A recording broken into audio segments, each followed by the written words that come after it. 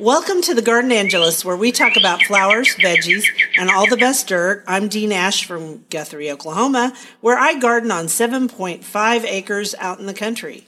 And I'm Carol Michael from Indianapolis, Indiana. I have a suburban garden measured in square feet. It's less than a third of an acre. We call ourselves Garden Angelus because we are evangelists for gardening. We love gardening and we want you to love it too. Yes, we do. And we aren't afraid to spill the beans and tell all of our gardening secrets, the good, the bad, and even the ugly. But that's enough of who, what, when, where. Let's move on to this week's episode. Hello, Dee. Hello, Carol. Hey, the turning of the calendar, girl. Yeah, I did turn my calendars this morning because we're recording this on March the 1st. I am turning mine right now. Tell me what's in your garden and what's going on. So, Dee, I went outside yesterday. It rained in the morning, sunny in the afternoon, and I went outside and my crocus lawn, I won't say it's in full bloom, but it's pretty darn close. Okay, so I watched your YouTube and it is pretty darn close because it was all about the crocus. Yes. Yeah, I took video and then I took a video of a bee. And it took me like 2 seconds. I'm like, okay, where are the bees? And like 2 seconds, like there's a bee right at my feet. Yes. So yes, it's on YouTube. I'll put a link to that for folks that want to see the crocus lawn. And it's really exciting. I planted no new crocuses last year. So these are all returning and they're in clumps. So I know that they're starting to spread. And I'm very excited about it. As you can tell, I am so excited. Yeah, They look really good, I have to say. Now, I'm just going to quickly say I did crocus in the lawn, not the Bermuda lawn, people, because that's ugly. I did it in my fescue lawn for several years, and then I got voles. And they annihilated the crocus. And so lots of tunnels in my yard. It was a nightmare. And I only have this tiny little fescue lawn in the front of the house. So I gave up, sadly. But that's okay. I can enjoy yours. Well, and I just feel like if I keep planting them, there's no way that voles are going to eat every single one. There's too many out there. Yeah. So I'm going to keep going. Yeah. This isn't the only flower I plant in the lawn. I plant Gloria the Snow, which is a Conodoxa. I won't see those for another month, hopefully. But the lawn is looking really good. And man, it's like it's suddenly spring. And 2 weeks ago, we were all like, winter. Oh, my God, the snow, the ice. And now it's like, I got to text the greenhouse because I think they're going to start selling some of their violas and pansies. I got to be first. That's the tradition. Yeah, because that's your tradition. Exactly. You have a lot of traditions for one woman. I do. I'm just saying. Anyway, you do. Enough about me and my garden, Dee. I am so excited about your gardening. Yeah, because you're going to give me a hard time. Again? So everyone, I prepared a spreadsheet of my seeds. Go ahead, Carol. And you made fun of my spreadsheet, and your spreadsheet's farther along than my spreadsheet. And so, yeah, people. I'm just going to say, I am sorry. I bow to the spreadsheet people because this was a great way to know what I had. And I have a lot of dang seeds, but I always do. I always have a lot of seeds. But then I took all my seed packets and I put them in a photo album. One of those ones with sleeves. Now you're like crazy, obsessed, organized gardener. I do want to ask, how many seed packets do you have, Dee? I don't know. I didn't add them up at the bottom of the spreadsheet. Well, you don't have to add. How many rows does your spreadsheet have? I don't remember how many rows my spreadsheet has. I have more than when I sent it to you because I went and ordered a few more from Renee's Garden Seeds. Of course you did. And my Renee's Garden Seeds, the post office tells me that they are arriving today. Oh, well, mine are not arriving today because I ordered mine later than you did. So I put down, I wanted to just say this was a great idea. It was Carol's idea. And then I put everything in that photo album according to when I planted. Wait a minute. Repeat that again. This was Carol's idea. It was a great idea. That's like a song title. I know, you're just eating that up. Yum, yum, yum, yum, yum, yum, yum. Don't hurt yourself patting yourself on the back. Okay. And then, so the spreadsheet is alphabetized and I put down all the planting dates. And so that was really good because for one thing, even though I kind of know when to plant everything because I've been doing this so long, on some of those flowers that I'm starting indoors, I needed to get those seeds started and I did. So that was a good thing for me. And I just wanted to say this is how I'm organizing them according to planning. Early spring, direct sow, which I'm going to put in probably this week. Early spring, start indoors, which I missed. Direct sow, late spring. And then here's the thing. I want to tell everybody, if you missed a cool season planting date, just feel like a failure, don't. Just plant it in fall instead. That's good. If you miss it by a lot, if you miss it by a little bit, just do it again. Just do it. It doesn't matter. The only thing I've missed is like if I wanted to grow broccoli or cabbage, but you can buy those as starts anyway. And to be honest, those are going to be cabbage moth butterfly magnets, so I don't usually grow those anyway. All right, there you go. So how many seeds? You have to look that up and tell us. I'll look that up while you do the quote. Okay, here is our quote. I believe all gardeners carry with them an original flora, if even only in memory. An original flora is comprised of the plants that formed our seminal experiences with gardens and landscapes. These memories inform the plants we often feel the need to grow, an anthropogenic compass that may or may not relate exactly to the place we find ourselves.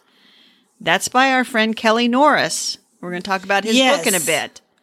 We're really excited about Kelly's book. So I took all the quotes out of Kelly's book when I read it. To answer your question about the number of seeds, I have 89 rows, but that's 89 packets of seed. But on some of them, I have a couple of packets of seeds. So like for zinnias, if you bought zinnia seed from Floret, there aren't very many seeds in the packet. And I might want to plant them in 2 of my cutting garden beds, which those are being rehabbed. I got a lot going on, girl. Oh, yeah, you got a lot going on. I'm looking at my seed list before we start talking about our topic, because you want to know. Oh, you're way ahead of me. Way ahead of me. Yeah, I'm ridiculous. Yeah, I only have 85. Oh, I'm not way ahead of you. I have 89. That's 4. That's way ahead. I Okay. feel like a slacker compared to you. Anyway, we're going to talk about our seminal flowers that we simply must grow. What flowers are they for you, Dee? Okay, and why we grow them, because I think that's important. I read that quote in the book, and I don't highlight very many gardening books, but I highlighted a lot in this one. Okay, so for me, everybody who knows me, it's roses, number 1, and zinnias, number 2. And I know roses get a bad rap because people think they're hard to grow, but they really aren't. If you have decent soil and you just put a layer of compost on your soil every year, you don't necessarily have to feed them, okay? And it depends on the type of rose you grow. For me, I grow a lot of roses that give a lot of bang for the buck, high floral output, low on disease, and low on excess maintenance. And I thought of 2 that immediately came to mind of those roses that I would suggest to somebody if they have the same requirements I have. Okay? And those would be? Harlow Carr, named after the famous garden in England, and Desdemona from the play by Shakespeare. So Desdemona, Harlow Carr. Harlow Carr is a mid-range pink. It has nice blooms. It produces a lot of flowers. It's very easy care, kind of thorny. Desdemona, high level of blooms. And you can put, in fact, in the book, The New Naturalism by Kelly, he actually has a kind of a rehab of a rose garden where you grow roses in with other plants. And that's what I already do. So I was kind of excited to see that. And then zinnias, I think you're going to mention zinnias. Zinnias are just special, easy flowers that you can grow almost anywhere with full sun. That is true. And I probably planted some as a child. Oh, I should just quickly say roses, probably because of my grandmother. She had a climbing rose next to her porch and one that climbed up a tree, a rambler. And because she means so much to me, I think that's why I like roses. Very good. And roses are not a big part of my gardening. I don't remember my grandmother's having roses. Probably the one in the city did. Probably they both did. But we talked about last week the rose that my dad had on the fence, which I think is a Seven Sisters rose. And if I was going to get into roses and climbing roses, I'd have to find that one. You can find that one, by the way. It still exists. And the thing is I think you could get into rose and just plant that one for your dad if you wanted to. But what are your ones that you have to grow? So I have to have lily of the valley, which people say, oh, that's invasive. I try to get rid of that. But it's not invasive here. I also have to have violets, which people are, oh, that's a weed. And I picked those as kids. We'd go to my grandmother's and we'd pick lily of the valley and we'd pick violets because they were blooming at the same time. So those are two seminal plants. And I let the violets grow wild in my garden. And about 25 years ago, I think, or 26, I went through, and this was before we would go online to buy seeds. I went to all these catalogs and I ordered violet seeds for something called Freckles, which is a speckled violet. And then one that was a variegated leaf. But I ordered 5 or 6 varieties of violets, and they're long gone from my previous garden. But one of them is Viola manchurica, which is variegated, but it's kind of lost its variegation, and it grows over on the side, has kind of a pinkish bloom. So in the spring, I'm starting to take those and plant them in other areas so they'll spread about, because they just seem to thrive on nothing. And that's what's nice about violets. They thrive on nothing. I have violets, and they just are here naturally. And I can tell you they thrive on nothing because mice drag their little seeds around, and they get in my pathways and stuff. But here's the thing.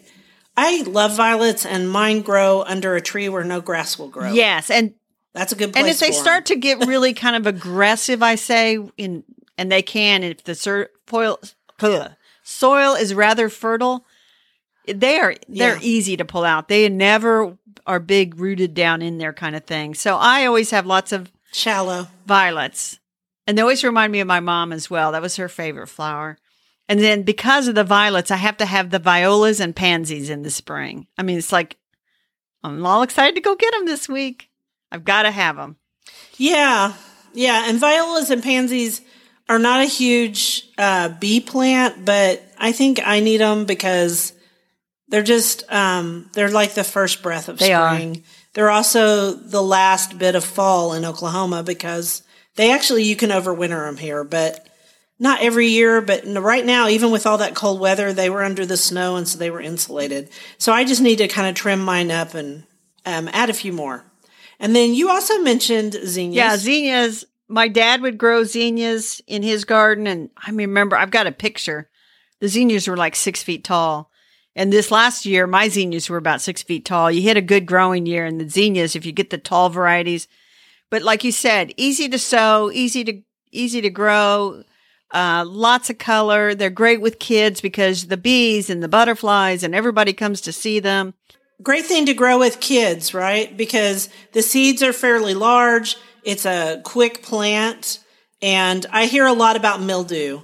People complain about mildew. Certain varieties are less prone to mildew, like the Oklahoma series is less prone to mildew. And some of the newer zinnias, I think the Zowie group is very not prone to mildew. And then some of the subspecies, we're actually talking about Zinnia elegans, the big, beautiful zinnias. Right. I think the kind your dad grew, probably too, were the California Giants, because that was a big name at the time.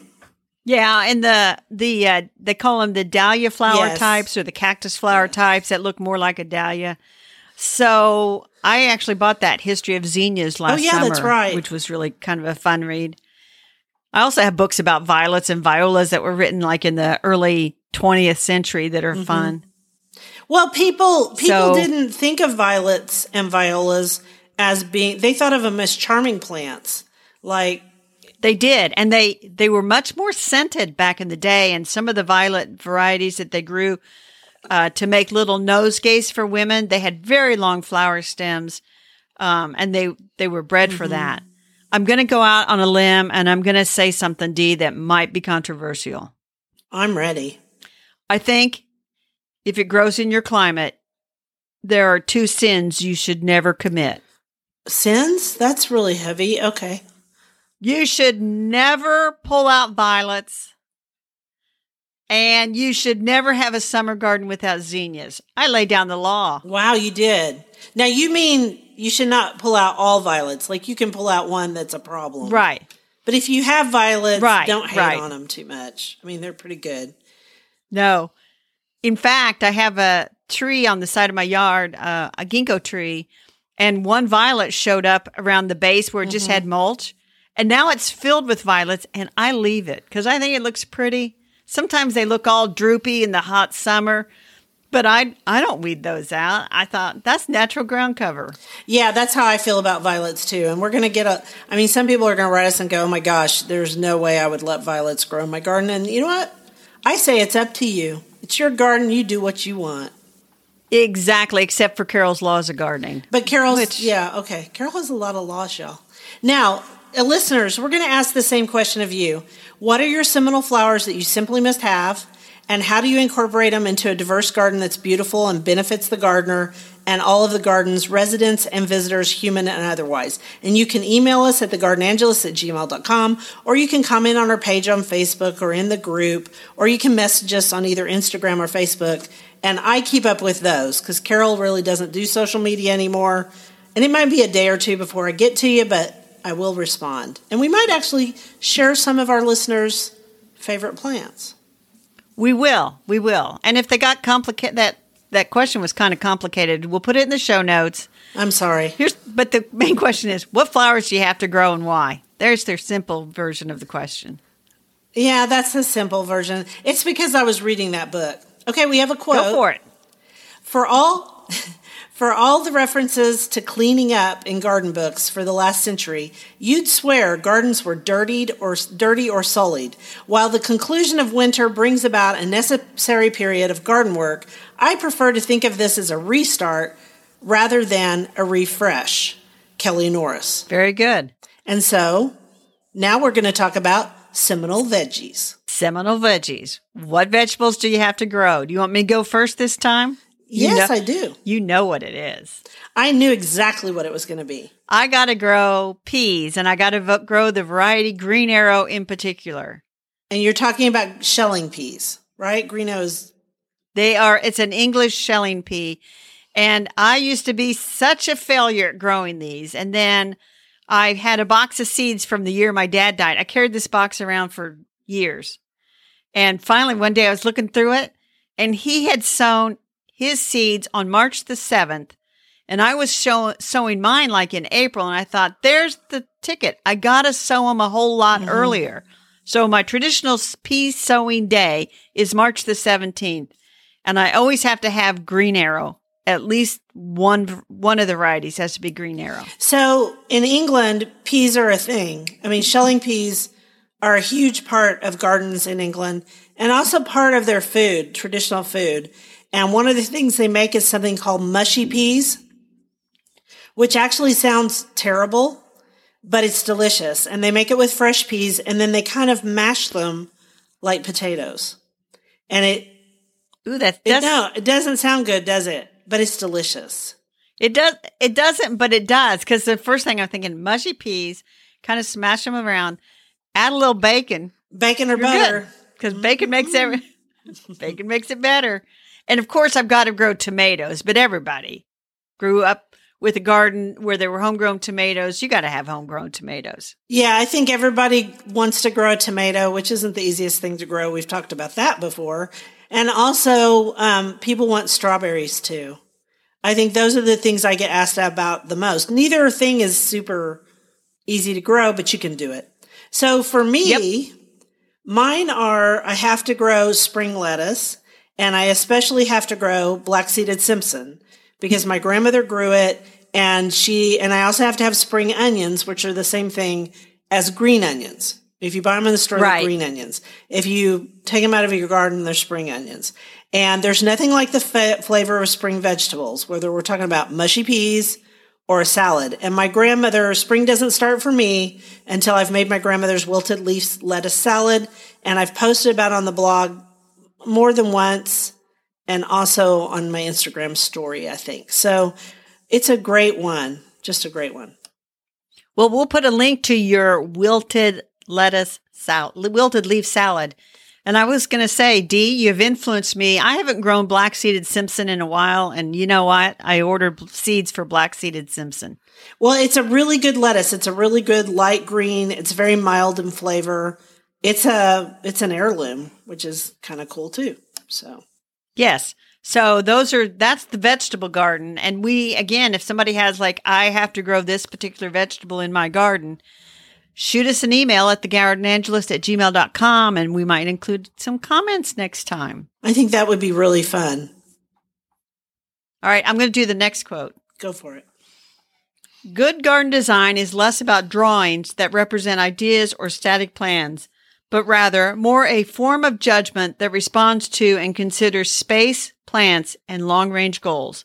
Again, Kelly Norris. And you took all these from his new book, which is New Naturalism, Designing and Planting a Resilient Ecological Home Garden by Kelly Norris. Yes. And I read it yesterday. And I sat down and read the whole thing cover to cover because I actually had some time to really read it. Because normally when I read gardening books, for the most part, I've been gardening a long, long time, and I kind of just skim them because a lot of them have the same thing to say. This is not one of those. This book is pretty complicated, and I'm just going to go out there. I hope Kelly doesn't mind. I'm going to say it might not be for the first-time gardener, but I found that really refreshing. I bet I have not had a chance to dive into it, but I find that exciting because like you, many of the books have basic information, which is very good and very good for a lot of gardeners, but something a little more advanced. It's for our refined palates, Dee. At least a little more advanced that makes us think about gardening differently. And I think this does. Yes. So, and I'm sorry about my voice today, guys. It's spring and I'm starting to get the allergies. So Kelly goes in some questions I got asked about it, because people knew I had it. He goes into both native and cultivar plantings. This is not just about natives. He does think we should plant more natives. And I think of this book as an extension of Doug Tallamy's work.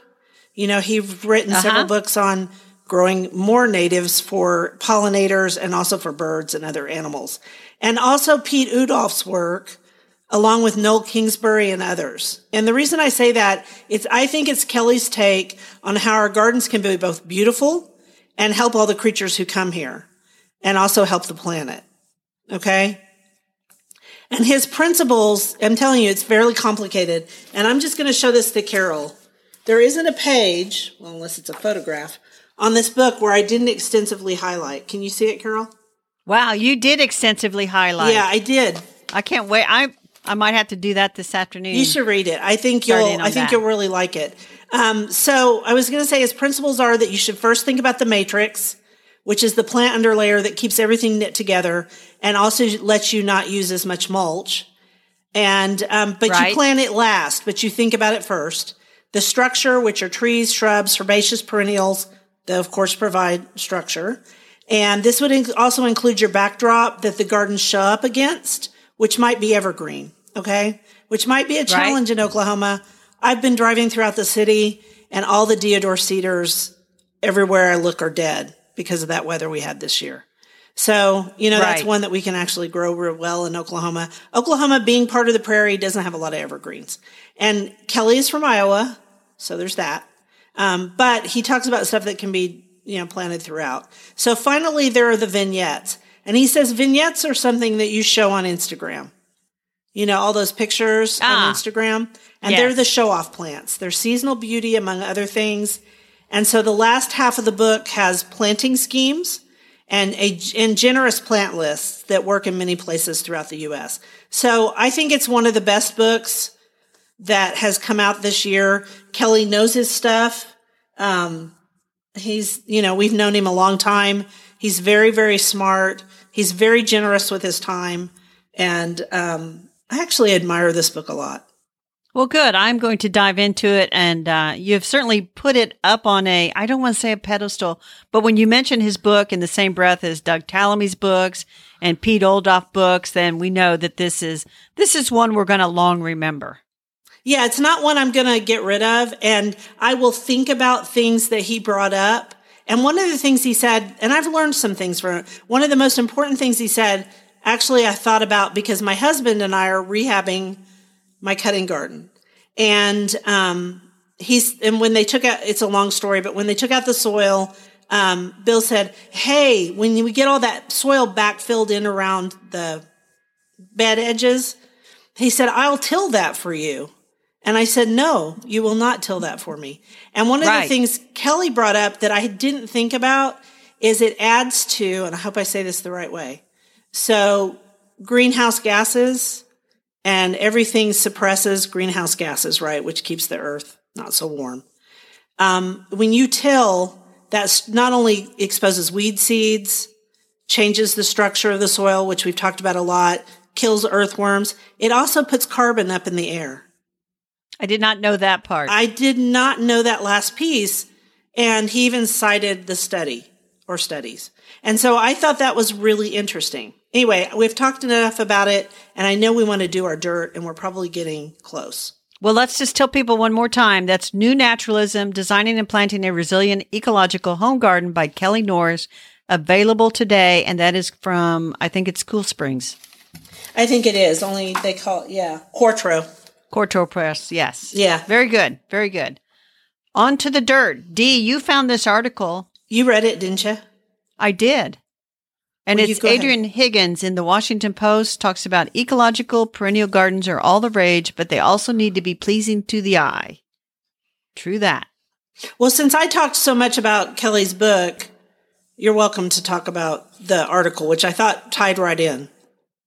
Yeah, it does tie right in. And it sort of says, and there's been a movement for a long time, and gardening goes in movements, start with the Victorians used to bed everything out all nice and neat in rows and, snip things to death. And then you went into a more natural state. And so I think we're in this movement now that says that gardens are more than lawns and a row of shrubs up by the house, that you want to create.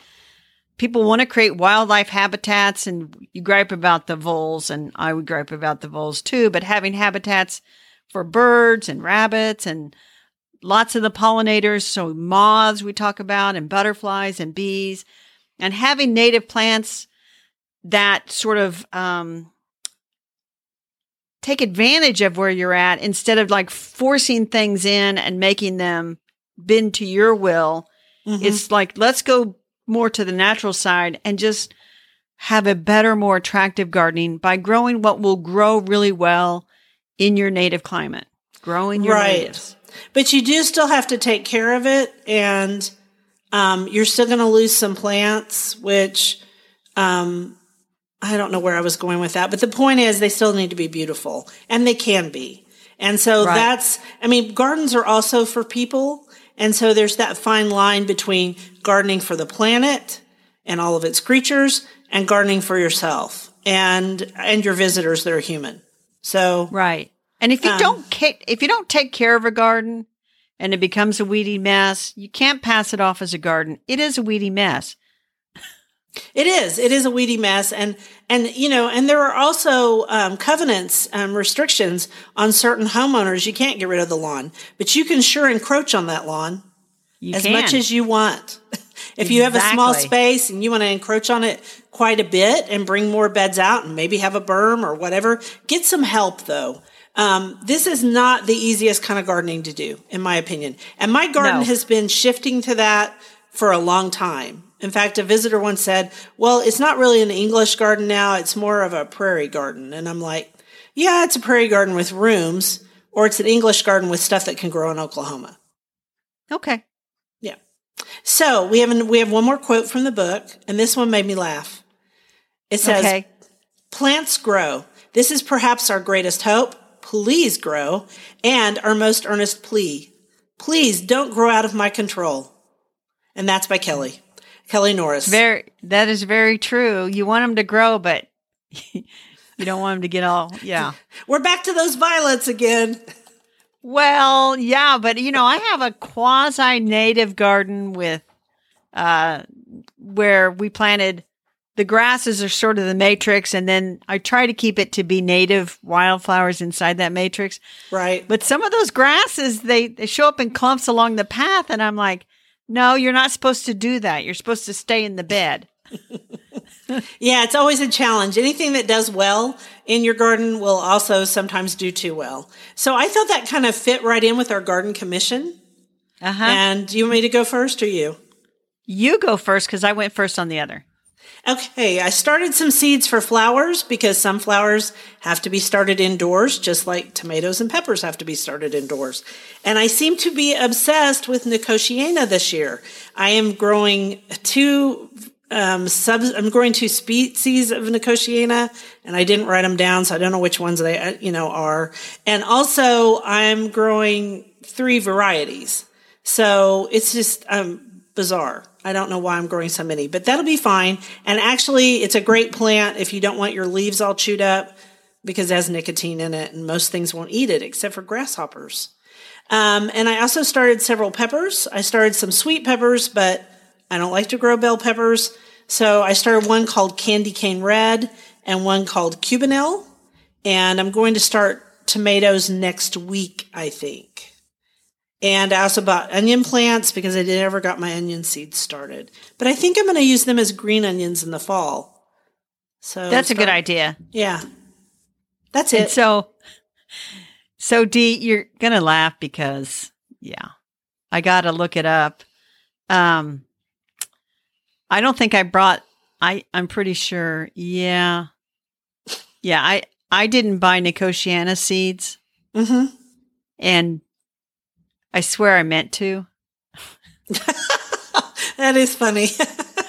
And so I'm thinking, well, do I have some seeds left over from last year? You might have Langsdorffii because you've grown it before, right? I grew the white one last year, the Nicotiana. Alata.